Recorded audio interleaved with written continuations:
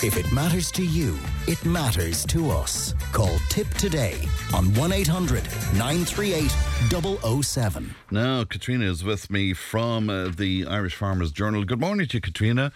Good morning, Fran. And we've just been talking there about those IFA protests tonight, both in Care and in Nina as well. You and I were speculating last week, in fact, would Irish farmers join their European colleagues in protesting? It seems like they're doing that. Yeah, and I think what the tactic that's been taken is very interesting and also probably very wise, because it's been framed as a show of solidarity with the European farmers. That's important because what has brought the European farmers out on the streets have actually been very specific things in their countries. So, for example, in Germany, it was a cut to the green diesel subsidy and changes to tax breaks for agricultural vehicles. And what so specific things have triggered the protests in Germany and in France. Again, in France, it was related to change to the green diesel tax, but what they all have in common, what I think both Pat and Baden told you there, was that all farmers across Europe are equally frustrated by the bureaucracy and also what they feel are kind of double standards when it comes to what farmers are expected to do from an environmental point of view versus what other countries, for example, in the Mercosur trade agreement, the Brazils of this world, are not being held to the same standard.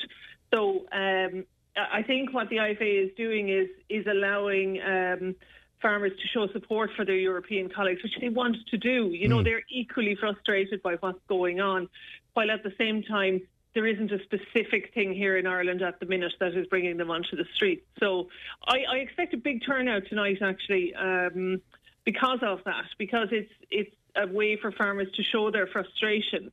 Yes. Funny enough, Caitriona, I'm looking at the screen in front of me here, and there's quite a few people on to us to say that it's a weak effort. Now, I suppose they're comparing it, to how militant the protests have been right across Europe. Yeah, and look, that's interesting, because for me, there is a huge risk in doing what, for example, the French and the Germans have done. Yeah, they brought Paris to a standstill, didn't they? Paris to a standstill. Berlin absolutely blocked up, and other cities in Germany. In Belgium, the port of Zeebrugge was blocked. But you risk turning the public against you. Yeah. And you risk, I suppose, getting the wrong reaction from the politicians that you're trying to influence. So, to be honest, I would disagree with the commentary that it's a weak effort. I think it's a show of solidarity. And, of course, we haven't seen how many will turn out. It'll be very interesting to see how many will turn out. But in terms of echoing fellow farmers across Europe, I think that's probably going to get farmers out. To the current issue of the Journal, then, Caitriona, it is St. Bridget's Day. Many of your stories, you sort of have a female focus, have you not? We have, yeah. We did a lot of looking at the gender balance and the gender representation in the country's co-ops and elsewhere. So if I can bring it back 12 months ago, this is St. Bridget's Day, and the first ever Women in Agriculture dialogue was held this time last year, headed up by Mary Coughlin, the former Minister for Agriculture. And there was a report published this week as a result of that day. And there's been a number of recommendations made, actually a lot of recommendations. Some of them, I suppose, very practical. So there's a recommendation that our tax structure in Ireland needs to be looked at to make sure there's no unintended tax barriers to women owning farms. Yes. To look at the capital gains tax and the capital acquisitions tax. The terms of those at the minute actually are in favour of a single farmer land ownership and penalise joint farm ownership. So in many cases, we know that there are women on farms who are equally farming, but not on the documentation. Wow. So this is kind of a very practical way to avoid that exclusion of women as co-owners of farms. And then similarly, recommendations there made on the equality for young farmer relief and transfer of, instead of, say, one child going into the joint names of, say, the child and their partner, whoever that may be. Another very interesting one, and kind of an amusing one, if you take a light-hearted look at it. But our agribusiness editor, Larkin Roach Kelly, looked at the changing representation of women on the dairy cooperative boards. We did this about 7 years ago, back in 2017. We looked at all the dairy processors and found that there was only one woman out of 97 board members across about 8 co-ops of the large dairy processors. Very little has changed. So this time... I think there's about 3 now, is it? 3 out of 98. And I mean, on a light-hearted note, there are actually more people called William on the board of Tipperary Co-op as there are women on all boards of all the main dairy co-ops. No, that's really important data. Yeah. Well, it just shows how farcical the situation is, I suppose. Now, I do know that some of the co-ops, look, they have been making strides. And I know, for example, Glanbia and others have put active, I suppose, work in play now to encourage women to come up the ladder into those dairy co-op positions. So there is work there, but there is a long road to go to bring that, 3 out Caitriona, of 98. you've been looking at this for and you're immersed in this. Why are the numbers so low? What do you put that down to? There's a lot of reasons, Fran, and to hang it on one would be the wrong thing to do. Right. But we have heard from women that, for example, things as simple as timing of farmer meetings can be a problem. Yeah. So if the woman is the primary child carer in a household in the evening farmer meetings, evening co-op meetings are a disaster. Very practical things like that. The visibility, we're bringing you back to those the tax changes that have been recommended. The official visibility of the farmers, if you're only allowed one herd keeper or one milk supplier name on all the documentation, the woman who may be in an unofficial partnership in the sense of not a registered farm partnership may be invisible. So there's any number of reasons, but and one of them as well, I suppose we hear so much in sport as well, is if you can't see it, you can't be it. Of course. And the reverse must apply. We need to see and probably make much of and make more of the women who are there, so that but Caitriona, I thought there was an obligation on boards to have some form of gender equality. Is there not an obligation there? So the Minister for Agriculture has said that in the Department of Agriculture, so the state boards that are connected to the Department of Agriculture, so for example the Teagasc, the Board Bias, the Board Isquiwara, all of those, he has said that there has to be much better gender equality on those boards, and if it doesn't happen organically, he will force it to happen. So it takes time, obviously, for women to gain the experience on, boards at maybe a local level or whatever before they will move up the ranks to those national boards.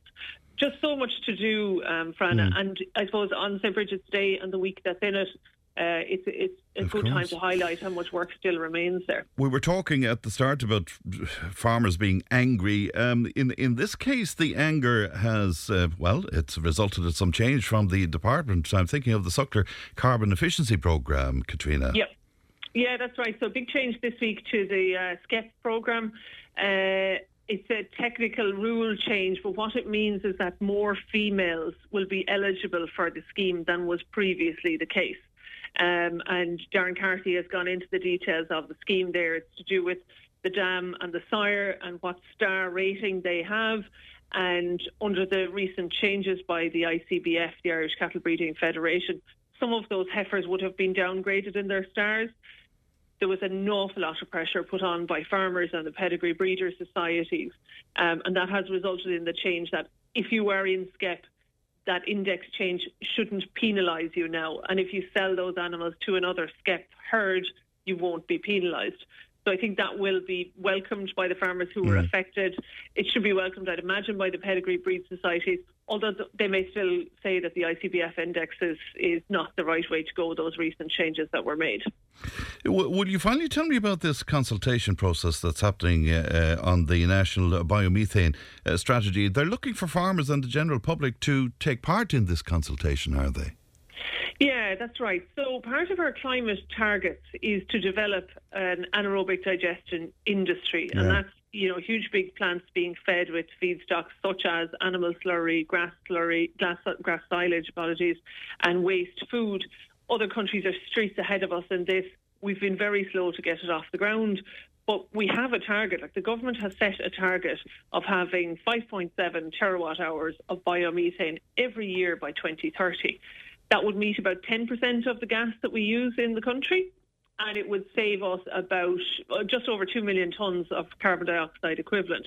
So two good environmental changes there, coming off the fossil fuel onto a renewable energy and saving the carbon footprint.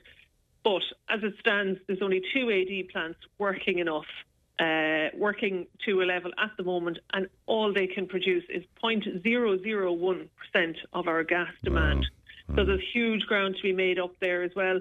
There's a draft strategy there. It's been published, and they're looking for farmers, the general public, everybody to have their say on whether what's the right way to go about it to reach that target. All right. Somebody asking, does Caitriona think that the farmer protest will expand in some way? Do you think it's just going to be about this evening, or are we going to see more of this, Caitriona? I suppose it will depend. So both Pat and Baden there brought up Mercosur deal. Yeah. So the Mercosur deal is a real, there's a push on in Europe to get that deal done ahead of elections and ahead of changes. That is a very big issue for Ireland as a beef-producing nation, because the Mercosur deal would bring in 99,000 tonnes of beef from countries like Brazil into the European market. It would inevitably have an effect on our beef price, because if you put in that much beef into the market, it'll dampen the price and demand for Irish beef. I would expect that if there was any feeling that the Mercosur deal was going to be done, Irish farmers would probably get very agitated very quickly, above a show of solidarity.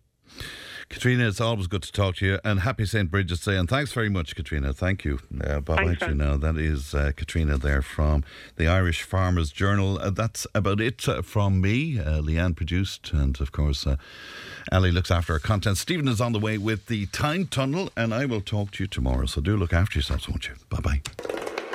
Tip today with Fran Curry. With Slattery's Garage, puck on. You can't beat experience. With over 50 years maintaining Peugeot cars and vans, we like to call ourselves the experts. Call Slattery's Garage for a free vehicle health check today. 067 24111 or slatterysgarage.ie. Congratulations.